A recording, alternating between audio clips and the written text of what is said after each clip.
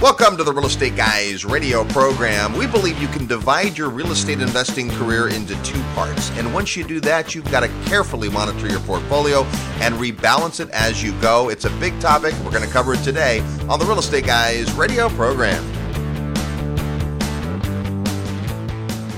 Choosing the right market is one of the most important decisions you need to make as a real estate investor. You're looking for infrastructure, diverse and durable industry, and the right kind of jobs. So let's see if you can spot this market. It's home to more than 80 accredited universities, a Federal Reserve Bank, and more than 1,200 multinational companies. Need some more hints?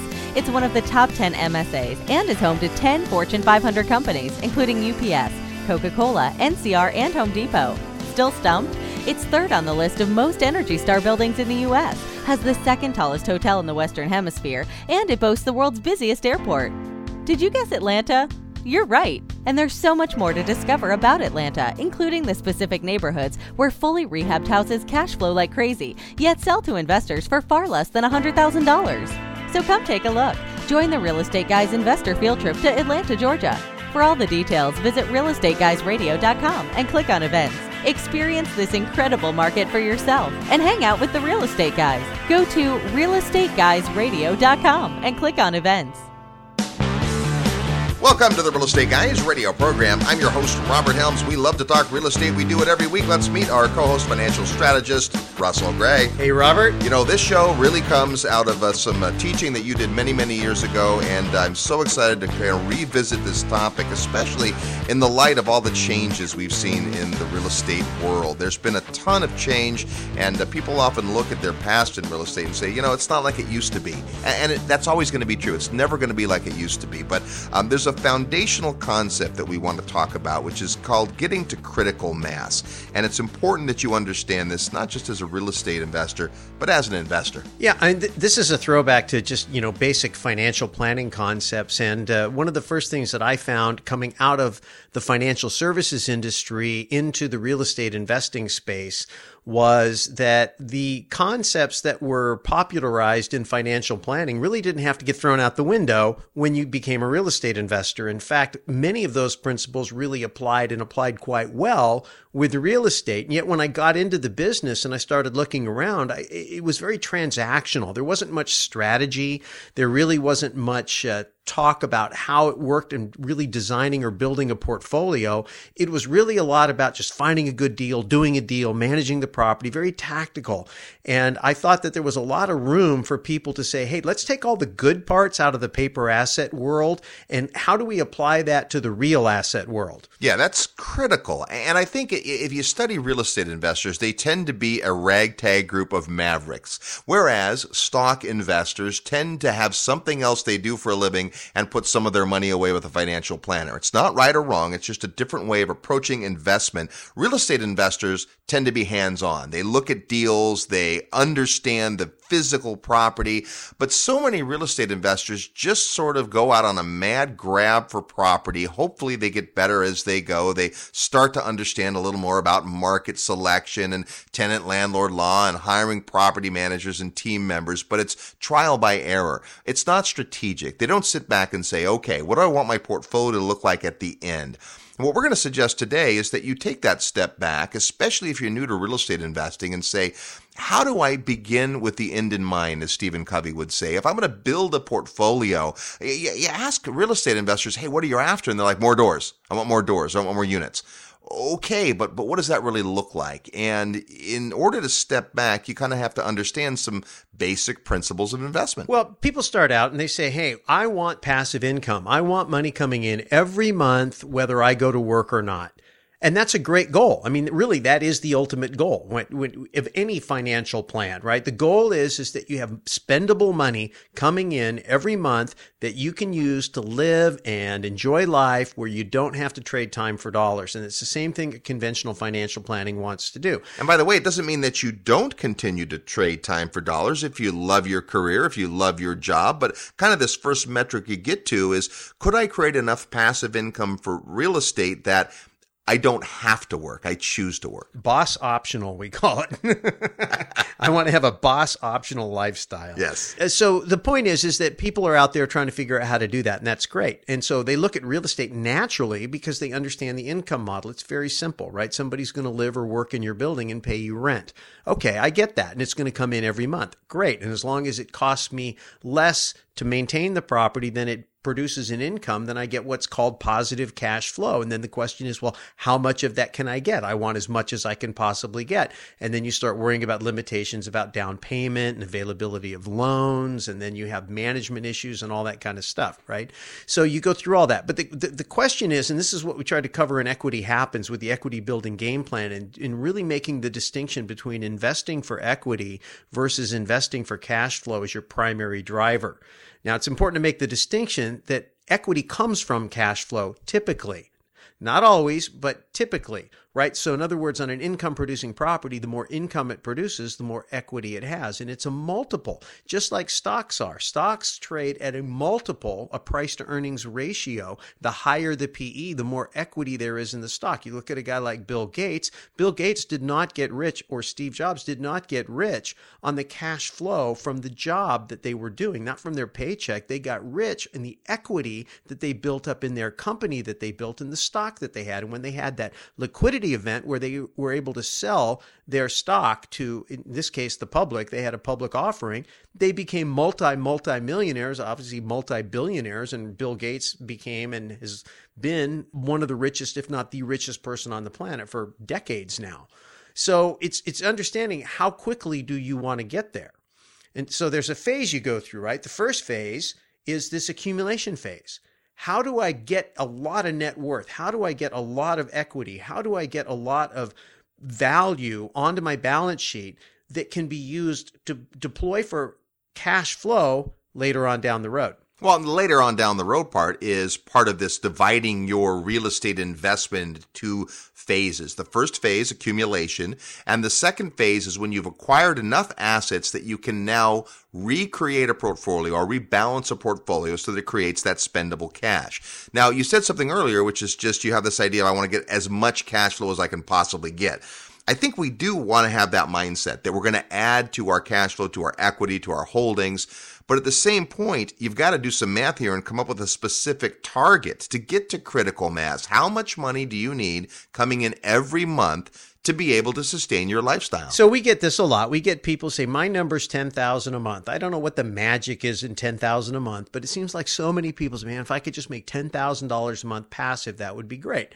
You say, okay, well, what's a reasonable cash on cash return for you to expect? If you go into the marketplace and put cash out there to work, what's reasonable? And just to keep the math simple, because it's hard to do math on the radio, let's call it 10%. Let's say if you had a pretty good strategy, you could get 10%. Now, I know there's some people that say, 10% super risky. There's other people who say 10% is low. Let's just call it 10%.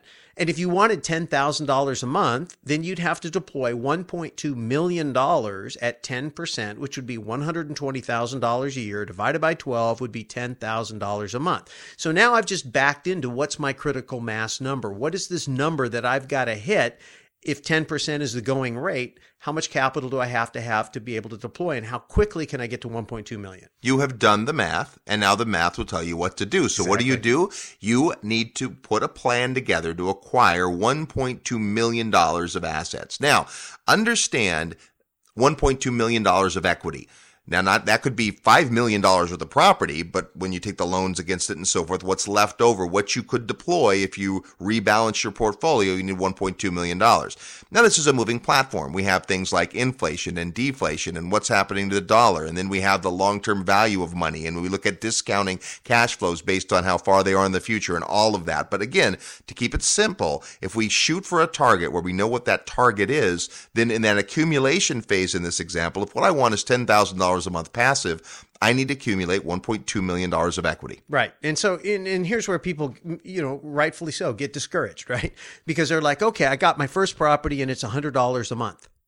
And I had to invest $20,000 of capital to get that. Yep. Okay. And you do the math and you find out I'm going to be 1,400 years old before I ever get to my goal, right? I need to do that 100 times, and I've got to save up 20% 100 times, and I've got to qualify for 100 loans, which is next to impossible to do. So you've got to break out of thinking in only one way of doing it. Sometimes starting with that first property at $100 a month positive cash flow is all about the experience and about proving the concept. It's not that formula is going to get you wealthy. It's that it's going to get you on the path. Well, that's such a great point. And not to digress, but let's do that for a little bit, because one of the things we really encourage people to understand early in their investing careers, it's not even about the investment.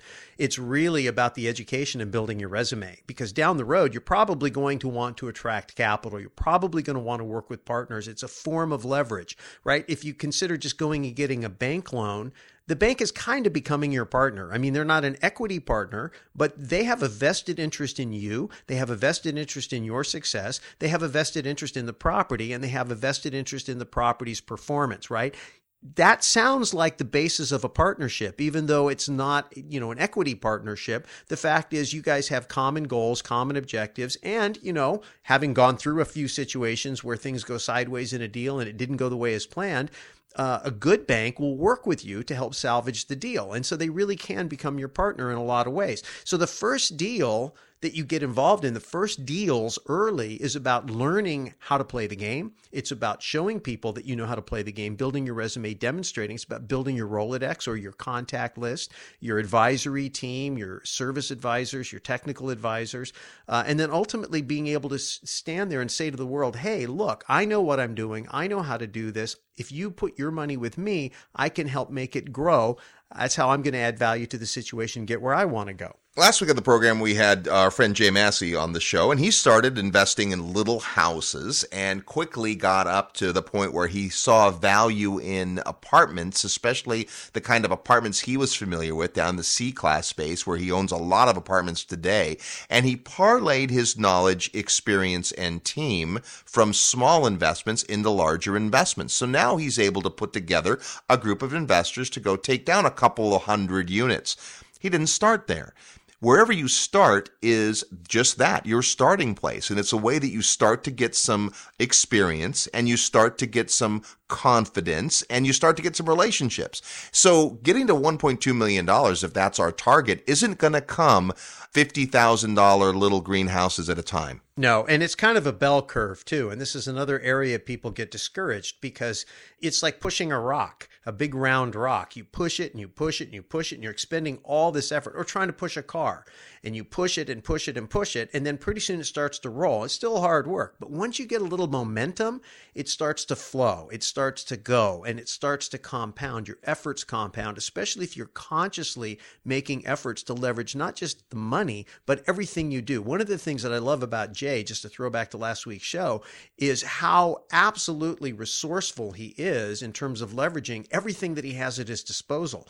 It's his knowledge, it's his enthusiasm, it's his story, it's his family, it's his finances, it's the finances of other people, it's the skills that he has. All those things come into play. And when you keep compounding and keep compounding, one day you wake up and you're like, wow, this thing is just hitting on all 8 cylinders. I'm moving down the track pretty fast. Only 8 cylinders, really? Well, and here's the other part of this is that you're leveraging time.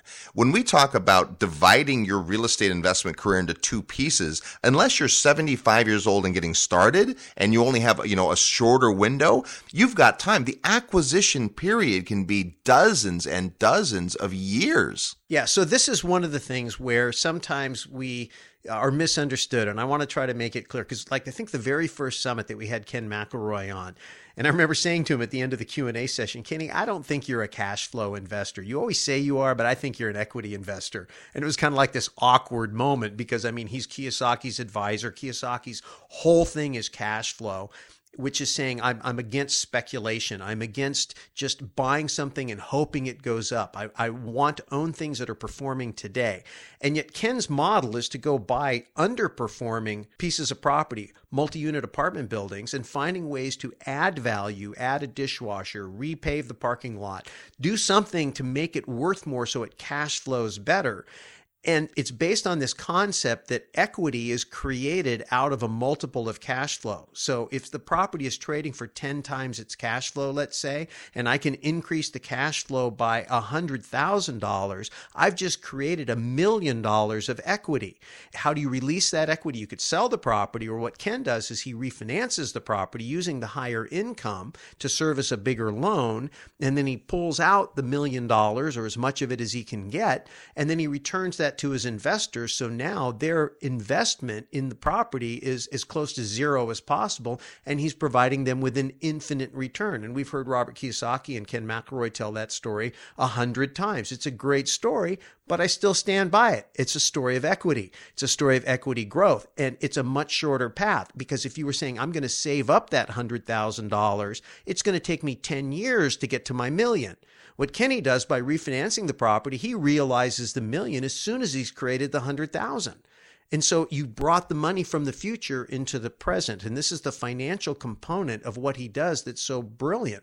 So yes, he's a cash flow property because he buys the property for the production of cash flow. He manages the property to increase the cash flow, but he realizes the real power when he unleashes the equity in the property, and that's through the financial strategy that he employs, and that's the key to compressing timeframes.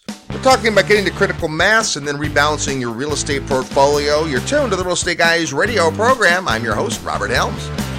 Live nationwide, you're listening to the Real Estate Guys. Find out more at realestateguysradio.com. If you love real estate and have always wanted to own your own business, listen up. The Real Estate Guys and their panel of experts want to teach you how to go full-time fast in the real estate syndication business. These next few years may go down in history as one of the best times ever to acquire investment real estate. There are deals everywhere if you know where to look and how to assemble the resources. The Secrets of Successful Syndication seminar will show you how to make big money doing big deals from a team of experts that have syndicated projects totaling more than $1 billion. Don't wait for someone to give you a raise or create a job for you. Attend the Secrets of Successful Syndication and learn how to build a team, raise capital, find deals, and make full-time money in 6 months or less. Go to realestateguysradio.com and click on events. All the big players use syndication as a way to diversify risk, optimize profits, and earn big money. You can too. Go to realestateguysradio.com and click on events. Hello, this is Robert Kiyosaki. I'm the author of Rich Dad, Poor Dad. And if you're serious about learning how to invest in real estate, listen to the Real Estate Guys. They really know what they're talking about. Welcome back to the Real Estate Guys radio program, wherever you are in your investor journey. If you're just getting started, if you've owned for years and years, today we're talking about something that hopefully will serve you well, this understanding of critical mass. When you're aiming at a target so you create long-term residual income, how much real estate do you have to accumulate to get in that position? And then we're going to talk about how you continuously monitor and rebalance your portfolio. So when you're in the accumulation phase, when you're really focused on building the equity as quickly as you can, you know, Kenny's thing, forced equity. I'm going to buy an underperforming property, improve it, and then unleash that equity. Or you could buy a piece of raw dirt and you could build something on it. Or you could go out and you could do a found equity deal where you find somebody who's just a serious don't-wanter and you negotiate a great purchase price well below market because the guy's criteria wasn't best price that the market would bear. It was the most convenient transaction. I mean, you did that deal one time where this guy had assembled, 10 or 15 buildings, and they were all individually titled. Great. And it was a great job of assemblage. And he was operating it as one big complex. But when he wanted to sell, if he would have still sold it as individual buildings, he could have realized more profit. But he was trying to do a 1031 tax-deferred exchange, and so he wanted to get out of the property, all of the properties, all 15 properties, all at one time. And in order to do that, he needed one buyer who would buy everything. And in order to get that one buyer who would buy everything and facilitate his exchange, he was willing to take a discount. That's found equity. Well, and that's true almost everywhere you look. People have this misinformation that it's always about price. In general, life is not all about price. Value. The minority of people And I remember the study from Tom Hopkins' class years ago, but it was less than 30% of people are motivated solely by price. They want the cheapest one. They go into the grocery store and they buy the generic brand. They get the generic version of supplements and prescriptions and all that. They want the cheapest. They drive the least expensive car with no options. Is that really who you are? I don't think you want the cheapest. You probably want the best value. Well, and there's a lot of false economy in that as well. Yeah, value is absolutely where it's at. I mean, if you buy the cheap box of Kleenex and use twice as much and you only paid a third less, you've lost. So you can make those analysis all day long, and I think that that's an important point when you're negotiating a deal. The point is that you're always looking to bring value, and you don't have to discount the price necessarily to get value. In this case, you were able to deliver to the guy a time frame and a deal that was certain to happen, and that was a much more attractive deal to him than the alternative. So the bigger picture here is that when you're in the accumulation phase, it drives everything you do. It drives the markets you choose, because some markets, based on supply and demand dynamics, based on immigration patterns, based on what's going on in the local regional economy, based on what could be going on in macro factors, right? I mean, there can be all kinds of things going on where a market is poised to really have good long-term equity growth, whereas other markets are traditionally cash flow markets. You may say, hey, I'm going to be in these growth markets while I'm in my accumulation phase, and then I'm going to do 1031 tax deferred exchanges into the income producing markets later on in the career. And that's the concept of rebalancing, is knowing where you are in your own life cycle, knowing where you fit into what's going on in the macroeconomic cycle, and then with real estate, knowing what's going on in the local market cycle and coordinating all three of those things so that what you are doing in your portfolio is optimizing what is available to you and what you really need, and creating the most value for you based on your specific set of circumstances. So speaking of specific, let's give an example. Let's say you have $100,000 to invest.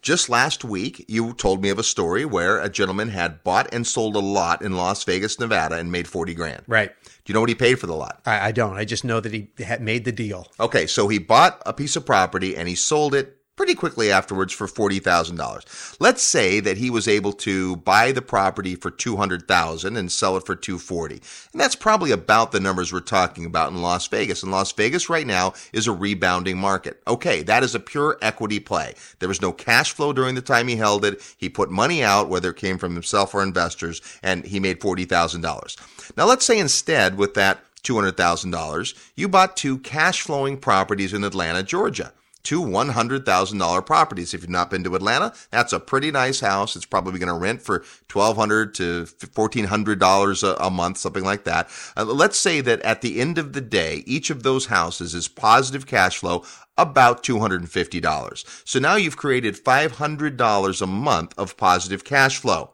by deploying that $200,000.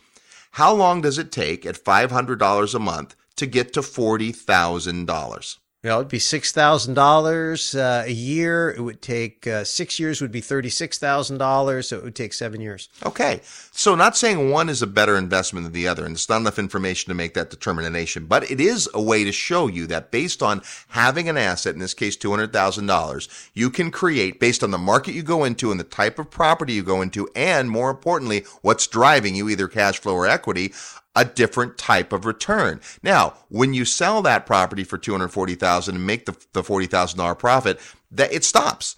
Whereas in the two single-family houses, that cash flow, once it gets to $40,000, it continues. And likely 7 years from now, it'll be more cash flow because the rents will have gone up and the amortized loan may have gone down and all those things. But the point is, if you're stuck in a paradigm of I've just got to acquire more little cash flow houses, you're probably not going to get to that $1.2 million. Well, not as fast, right? You'll get there, but just not as fast. And when you finally do get there and look back on how you got there, it's probably going to be largely because of equity growth. It isn't necessarily going to be because of the cash on cash return.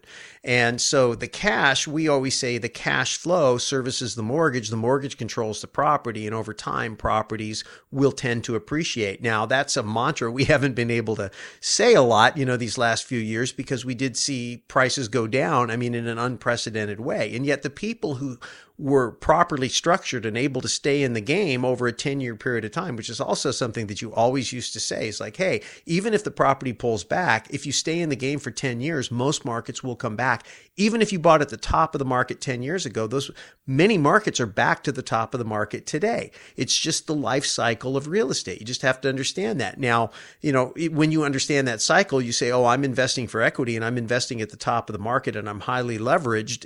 A downturn can catch you off guard. Personally, it caught me off guard in some markets. I did not anticipate a 50% pullback in real estate prices. And I certainly didn't anticipate a complete destruction of my main source of income, which was my mortgage company.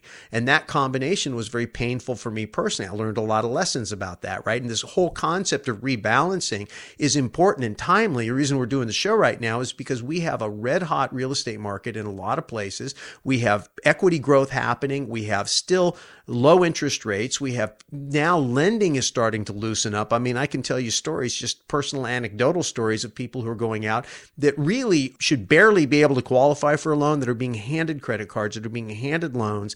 And that's a sign to me that there's going to be a lot of money, purchasing power beginning to enter the space. That's all great news. And if you do it right, you're going to have the opportunity to make a ton of money. And that's the exciting part. But you need to know where you are in your life cycle. You need to understand what your investment objectives are and how to make sure that your portfolio is going to do what you need it to do. So this equity growth concept is a very important concept in terms of understanding how to optimize the equity that you already have. Like we used to tell Bob's Big Boo-Boo. You probably ought to tell that story, Robert, because nobody tells it better than you. Well, it's just an example we have in our book of a property that my dad and his brother bought and held for 25 years and sold. And the numbers were they paid about $250,000 for it and sold it for over $2 million. So that is a huge success story. Everyone looks at that and says, wow, I want to do that a bunch. I want to buy a bunch of properties that are $250,000 and then 25 years from now sell them for $2.2 million. And that sounds like a great plan.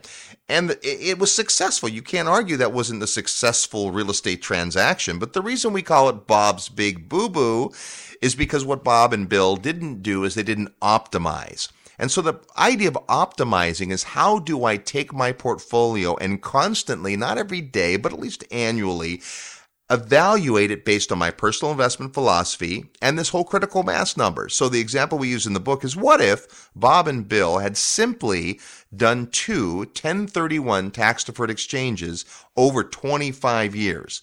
Now, in reality, they might have done 6 or 7 or 8. And if you're not familiar with the 1031 tax-deferred exchange, we did a show with Ron McCart a few weeks ago. Go back and listen to that. But it's basically the idea of moving your equity forward and not being taxed at that time, so you preserve the gain. So if they had done that instead, if they had sold the property when it was worth, say, $600,000 or $700,000 and leveraged into another property, and then in another 6, 7, 8 years done that again, the results are astounding. Instead of $2 million, I remember one time you got him up to $10 million and Dad started to get heart palpitations, so we stopped. But the reality is they weren't minding the store. They were successful. They had cash flow during that time. They had tax benefits, and it was a good success story. It could have been a grand slam. Yeah, it's a classic example of not rebalancing your portfolio. Every year that went by, they lost leverage, and the property became less leveraged, which means the benefit of the appreciation was not being magnified through the leverage. It was actually beginning to diminish. But increasing the cash flow. But the cash flow was increasing. And so you could look at that and go, yes, but if I were to get a bigger loan, then I would have more payments. And that would be the argument that somebody looking at Ken McElroy's strategy would have. And the rebuttal to that would be, yes, I have bigger loan and I have bigger payments, but I just freed up all this cash by bringing it back. And the tenants are making the payments. And the tenants are making the payments. Now this is why it is so critical that you get clarity. If you don't know what you're doing, any answer is fine. And I think Bob and Bill in the Bob's Big Boo-Boo story, they were in that class of investors I talked about earlier. They just kept buying property because they got the bug and it was working and they were at positive cash flow and the asset value was going up and it was all good. What they didn't do is sit down and say, all right, hey, Bill, yeah, Bob, how long do we want to continue accumulating assets until we convert our portfolio into massive cash flow? If they had sat down 5 or 10 or 25 years ahead of time and said, here's our target, it's 1.2 million or 12 million or 100 million, whatever the target is, let's arrange our portfolio so that we get to that number. And once we've reached that number, then we can say, you know what? Now we re-optimize our portfolio for cash flow. Yeah, because the thing is, when you're looking at your property and you say, okay, I bought this property to accumulate equity. I built it so that it would be in an appreciating market, or I've got a good strategy for forcing the equity and improving it in such a way. So what's my entrance? What's my exit? And if it's a great equity property, is that a marketplace where for the amount of equity you have tied up, you're getting the highest return on cash in terms of cash flow? You make the argument that markets behave differently, and this is really the concept. So if I have purchased a bunch of properties in an area with a low cap rate, maybe it started with a high cap rate, from my perspective, meaning it was cash flowing very well, and then over time, the value of the property went up. Great, equity happened to me. But now, if I were to look at the property today, I'd say, oh, I've got all this equity, but my cash flow on my equity isn't as high as when I bought it. What's the answer? Well, the answer is to either change the way the financing is structured on that property and go out and accumulate some more property in a better cash flow market, because maybe the marketplace changed on you. We had that happen to us in Sacramento. We started investing in Sacramento like 2002, I think it was, and you could go out and buy a property at a 7 GRM. Yeah. And that was great. Within 4 years, it was trading at 16. Well, that was great if you were the owner and you bought at 7, but when you're buying at 16, you're like, okay, well, now I've got all this equity in this market. I'm not going to go buy more property in this market because it doesn't cash flow that well. It's already at the higher end. In other words, people have bid the price of the property way past what the income would justify. I need to go find a new market, and that's exactly what we did. Today we're not going to be able to take you from A to Z. We're not going to be able to run you through the 30 or 40 or 10 years of accumulation of assets and how you go from little greenhouses to hotels. What we're trying to do is plant some seeds so that you think about this period of time in your life that is your accumulation phase. And how do you set a target? Once we're at that target, then how do we continue to optimize and rebalance? When we come back, we'll spend some time talking about that. Plus, we'll play real estate trivia next. You're tuned to the Real Estate Guys radio program. I'm your host, Robert Helms. Real estate investment advice right in your mailbox. Sign up for the free Real Estate Guys newsletter at realestateguysradio.com. Hi, this is Patrick Donahoe of Paradigm Life. Over the last few years, I've had the privilege of sharing the services of Paradigm Life with you loyal Real Estate Guys Radio listeners through our website, www.beyourbank.com, and also on the annual Investor Summit at Sea. Subsequently, we have seen a variety of financial situations across the socioeconomic spectrum and how everyone, regardless of their situation, would improve their financial lives by following the system we specialize in. As a result of this experience, we have created an online e-learning system so anyone without obligation can learn about the infinite banking concept. This free e-learning program is found on our website, www.beyourbank.com. So check it out today. The website again is www.beyourbank.com. Hello, this is Dave Lendiger, co-founder of RE/MAX International. You're listening to the Real Estate Guys. Welcome back to the Real Estate Guys radio program. I'm your host, Robert Helms. Thanks for tuning in to the show today. We're talking about the two major phases of your real estate investment career, getting to critical mass, the accumulation phase, and then the fun part after that. Before we get into that, it is time to play Real Estate Trivia. Your chance to win a prize by knowing today's real estate trivia question. As soon as you hear the question and know the answer, send us an email to trivia@realestateguysradio.com. Include your name and your physical mailing address so we can send you a copy of Tax-Free Wealth, the great book by Tom Wheelwright that shows you lots of ways that you can save taxes and, more importantly, build wealth in real estate. That's today's prize. And last week on the Real Estate Guys radio program, we gave away a copy of Jay Massey's new book by asking this: the longest continuously running live radio program in the world originates in what building? The answer, the Grand Ole Opry House in Nashville, Tennessee, site of the Grand Ole Opry, which is now the longest continuously running live radio program in the world. It's been broadcasting every Friday and Saturday night since 1925, and having been there to see it live, it's extraordinary. As a student of radio, it's pretty amazing. If you love country music, there's nothing like it, and what a party. Here's today's real estate trivia question. Where is the National Freshwater Fishing Hall of Fame? Yep, that's what we want to know. Where is the National Freshwater Fishing Hall of Fame? Now, just right there in the name are some clues, but if you think you know or you want to guess, send us your answer to trivia@realestateguysradio.com. Trivia@realestateguysradio.com. Include your full name, your real name, and your mailing address so we can send you a copy of Tax-Free Wealth if you know the answer, and you're the first to get it to us. That's today's real estate trivia question. We're talking about assembling your real estate in a way that it builds towards a goal, and the goal is a target amount that gets you to what we call critical mass. When you now have enough equity that you can turn that into a stream of cash flow. And now how do you do that? Could be through notes, you could carry back financing, you can just trade out of an equity-based market to a cash flow market, buy a whole bunch of producing assets, you can be part of a TIC, you can invest in a syndication, lots of ways to convert equity growth into cash flow. But the point is you have to begin with the end in mind. Yeah, and being intentional about what you're doing. If you know where you are in your own investment cycle. Going back to the throwback that we said at the beginning of the show, which was the concept of conventional financial planning, when you go sit down with a financial advisor and they ask you about your investment objectives, they're going to talk about things like risk tolerance. They're going to talk about things like time horizons. They're going to take a look at your tax status. You may be interested in tax advantage type investing, maybe through a retirement account or something like municipal bonds that aren't taxed, things like that. And the point is they're trying to match up the investment products they're going to put in your portfolio with where you are, where you want to go, and when you want to get there.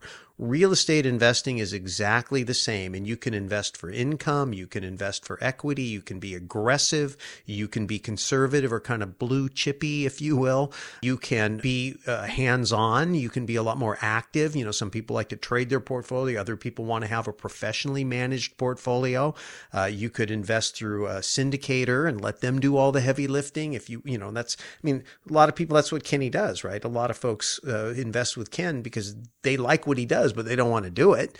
You may be the kind of guy, Kenny does what he does because he likes what he does and he wants to do it. And so, you know, you can do things that way.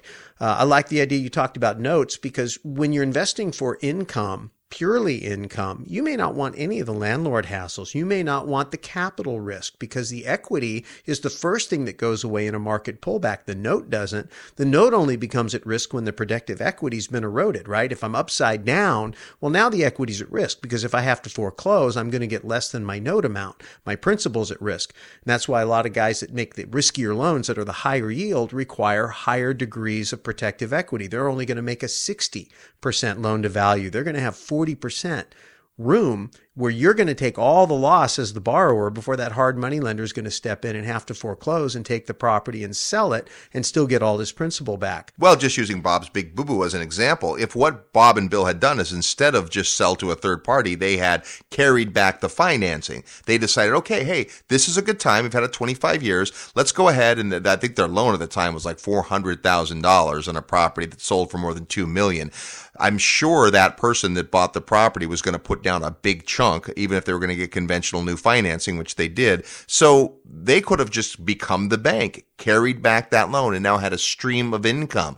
Instead, they wanted the chunk of capital to go do other things, which is great. That's why it's different for every investor. You needed to decide. But when we get to that stage, that critical mass stage, we have the 1.2 million. Now what? Now we rebalance. We optimize our portfolio. And sometimes the thing that got you there isn't the thing that takes you the rest of the way. Right. And that's exactly the case. It goes back to this notion that property types, markets, investment vehicles, meaning whether you want to be on the debt side or on the equity side, those are all part of your decision criteria about what you want in your portfolio and what you don't. And the thing with real estate, I mean, that's really unique, unlike anything else, is you can add the personal use components. One of my favorite things about real estate is that when you get to the point where you're interested in income, you say, well, what do I want to use that income for? Well, I want to use it to be able to travel. I want to use it to be able to vacation. I want to use it to buy a ranch or buy a vineyard or, you know, all the different things people want to do in retirement. If there's real estate related to that, it's very possible that you're going to be able to move the equity from your long-term investment portfolio where you built it up, and you're going to be able to convert it not just to income, but to lifestyle. And that's a huge point. At the end of the day, what is it you're building for? And some of it is about your lifestyle. And think about this. If we're looking, if you're in your 20s or 30s, it's going to look different than if you're in your 50s or 60s. But at some point when you hit that critical mass point, what's your lifestyle going to look like? How much hands-on real estate investing do you want to do? A lot of folks are out there now, rolling their sleeves up, doing the rehabs and building property and doing all that stuff. They're creating a lot of equity, and in fact, some of them are creating cash flows. That's great. But you probably aren't going to want to do that 30 years from now. You're going to want to hire it done, or better yet, convert into something that's a lot less maintenance, right? Some of the most beautiful property in the world is also great to visit. So maybe there's a way that you can blur the line between investment and personal enjoyment. Absolutely. I mean, a lot of people think, oh, I would just like to hang out. I want a little cabin in the woods or something, Okay, well, do it, but make it a bed and breakfast. That way you're there and you can turn it into a business. It generates a little income. It doesn't mean you have to cook the breakfast. It doesn't mean you have to change the linens. It doesn't mean you have to do the marketing. It just means you need to own the asset, and the people who work for you. A friend of ours owns one of the most successful hotels in Southern California. And to this day, when you pull up to this beautiful entrance of this 5-star hotel, you see a guy over there working on the plants.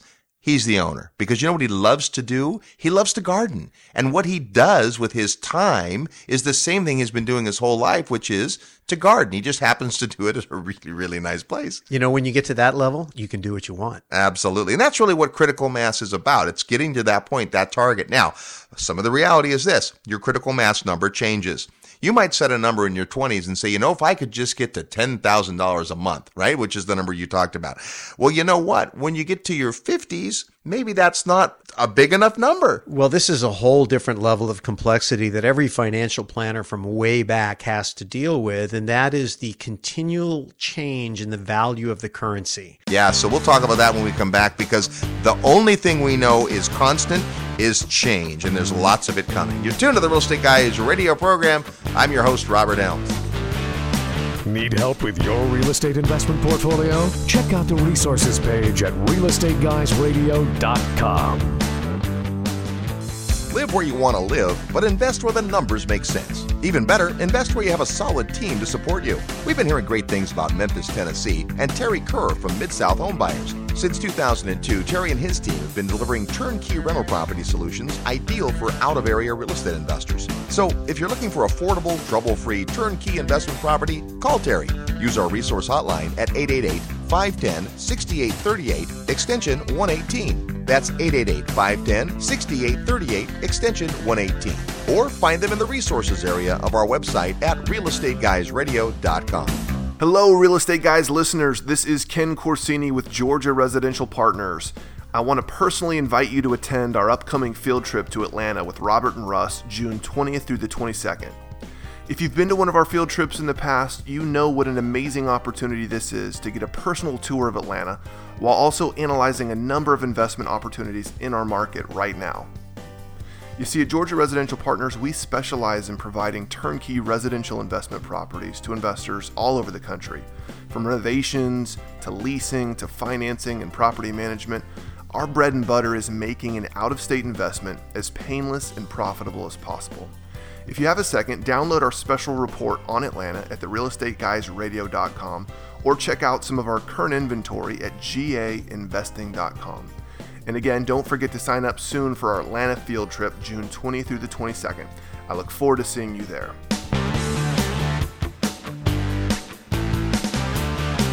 Hi, I'm G. Edward Griffin, author of The Creature from Jekyll Island, a second look at the Federal Reserve. And you're listening to The Real Estate Guys. And welcome back to the Real Estate Guys radio program. Tell a friend about the show. That's easy to do. Just point them to our website at realestateguysradio.com or have them go to iTunes and subscribe to our podcast. If you're listening on the radio program, well, thanks for that. We love our radio listeners. If you miss part of the show, you can always go back and listen to more, which is hard to do on the radio. You can't just back up when you're listening to the radio broadcast. So you can go to the website at realestateguysradio.com and finish what you started. We're talking about how you rebalance your portfolio, and this is critical. And really, as the markets have changed and as the world has changed, you might have started with a plan 10, 20 years ago that today looks very different. We see a lot of people today very concerned about the health, the global health financially of the planet. And because of that, they're making changes to the portfolio. Oh, it's huge. It's very, very important. So we started talking before the break about this notion of the value of the currency and the currency falling. What does that mean? It means things like gas and beef and beer and the things that you need to live and survive that are essential. You know, it's just like Dumb and Dumber. Just got the essentials. So, but they go up in cost, or in other words, they take more dollars, and they really haven't gone up in value. What they've done is the dollar that purchases them has gone down. And so what we will typically do in a financial planning scenario is try to project an average annual inflation rate over the life of the portfolio and compensate for that. Now, fortunately, rents also fall into that category, that they're going to go up with inflation and with devaluation of the currency. People are going to have to pay more dollars for their rent. So if you're owning some investment property, you're kind of shielded from it, but not all the way. Well, it goes back to making the point. So you would want to have your income indexed to inflation. So if I invested a bunch of money in bonds at a fixed interest rate and the cost of living went up, now I'm a fixed income investor living on rising living expenses. So what I'm doing now is I'm losing purchasing power because my income is fixed. In an environment where the dollar is falling, I don't want to be a lender. At least I don't want to be a fixed income lender. I'd rather be an adjustable lender so I can adjust my income. I'd rather be a borrower. I'd rather be a borrower, exactly. Now, here's the important thing to understand. As you move closer to your annuity phase, and once you're in your annuity phase, which is the income phase, depending on your time frames, you have to be a lot more precise. So, for example, you may be able to say, hey, when you're 25 years old, you may say, oh, I got a 40-year time horizon. I'm going to say the average inflation rate is going to be 3%. Because the Fed's targeting 2, I want to be a little bit conservative. I'm going to say it's going to be 3, and I'm going to adjust my numbers so that I could survive that. And that's great. When you get to have like a 5-year time horizon, you've got to start looking at, okay, how exactly am I going to live? What products and services am I going to consume, and what's the inflation rate on those products and services? Because, you know, anybody that pays attention to the CPI understands it doesn't include food. It doesn't include energy. How many people can really survive without food and energy? Not too many. Nobody. So you have to say, okay, I'm going to create a basket of goods and services that I am actually going to be consuming in my retirement, if you will, or when I'm living on my income. And I'm going to try and adjust my modeling based on the inflation rate and the things that I actually plan to use and do. And you have to be more precise because you can't just throw it all in the blender. You don't have that kind of time. If you get it wrong, and that's the other reason why understanding the market dynamics is real important. It's a much more volatile asset value environment we're in today, especially in the United States, than we were 50 years ago. And that's because the unit of measurement that we measure assets in, the dollar, and really all currency worldwide, is no longer sound as it was before 1971. After 1971, the world essentially came off the gold standard. Money became unsound. It became currency. And the value of storing value in currency hasn't worked. You know, we talk about that all the time. That's one of the reasons why we've got interested in commodities and things like gold and precious metals as a way to store value for the long term. We use currency to conduct business, to do transactions, but we use other things, real assets, to store value over time. And this has added a layer of complexity to financial planning, even for real estate investors, that didn't exist 50 years ago. Absolutely. Now, don't get all wigged out about it. The whole idea is we're going to implement a little more planning and a little more strategy as real estate investors than we have in the past. Instead of just thinking, oh yeah, I want to get real estate, I want to get cash flow, I want to have money coming in, there's a bigger picture. And as times change, you have to adapt. And if you don't have your mind around what Russ was just talking about, it's critical that you do. In fact, he's written a great report on real asset investing, and lots of you have been paying attention to our show and been listening to the interviews that we've done with, people like Peter Schiff. And if you've not done that, if you're new to the show, you can go to our website at realestateguysradio.com and click on the button that says resources. In there, you'll see special reports. And if you scroll down, you'll find the real asset investing report, and you'll learn a little more about this whole concept of the change that happens when currencies fluctuates and counterparty risk and a whole bunch of really cool stuff. So beyond the scope of today's show, but definitely worth doing. Yeah. I mean, there's a lot of things you need to think about. The good news is there's a lot of smart people out there thinking about them, talking about them, writing about them. And if you plug into all of that, you're going to get good input. The important part to realize is that balance is the key. So we've talked a lot about international diversification. We've talked about income stream diversification, marketplace diversification. And then inside of your real estate portfolio is diversifying how much equity, how much debt, and how you structure that and how exposed you are to certain types of risks, and then monitoring what those risks are. And right now, the world has got some things happening in it that create some risks. And the good news is the flip side of risk is opportunity. And there's a lot of people making a lot of money in a very uncertain climate right now. What you don't want to do in a market like this is be sitting on the sideline, especially sitting in cash, because cash is one of the riskiest places to be. And that's just one more thing to think about as you're looking at your portfolio. Now, if you're behind the 8 ball, and many of you are, you're listening to the show and you don't have much real estate and you didn't get started early and you're in your 40s, 50s, or 60s, there are some ways that you can catapult ahead and condense time frames. One of our favorite ways is to raise other people's money to do bigger deals. Coming up in August, it's our Secrets of Successful Syndication seminar. It's a great opportunity for you to get around people that are doing exactly that and learn the skill set necessary, plus all the legal regulations, and meet a whole bunch of really cool real estate investors and syndicators. You can find out the details on our website at realestateguysradio.com. Click on events and you'll see the Secrets of Successful Syndication. Come learn how to do big deals and make big money faster. Thanks for listening to the show today. We'll see you next week on the Real Estate Guys radio program. In the meantime, go out and make some equity happen. This episode of the Real Estate Guys radio show is brought to you by Paradigm Life. Powerful cash management strategies using life insurance. Learn more at beyourbank.com. Mid-South Home Buyers. Low-cost, turnkey cash flow properties in Memphis, Tennessee. Corporate Direct. Asset protection strategies for real estate investors from attorney and Rich Dad advisor Garrett Sutton. Find these and other great companies under the Resources tab at realestateguysradio.com. To learn how you can expose your product or service to the Real Estate Guys audience, call 888-489-7723 extension 4.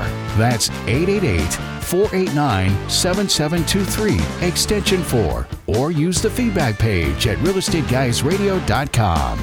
Thanks for listening, and we'll see you next week right here on the Real Estate Guys radio show.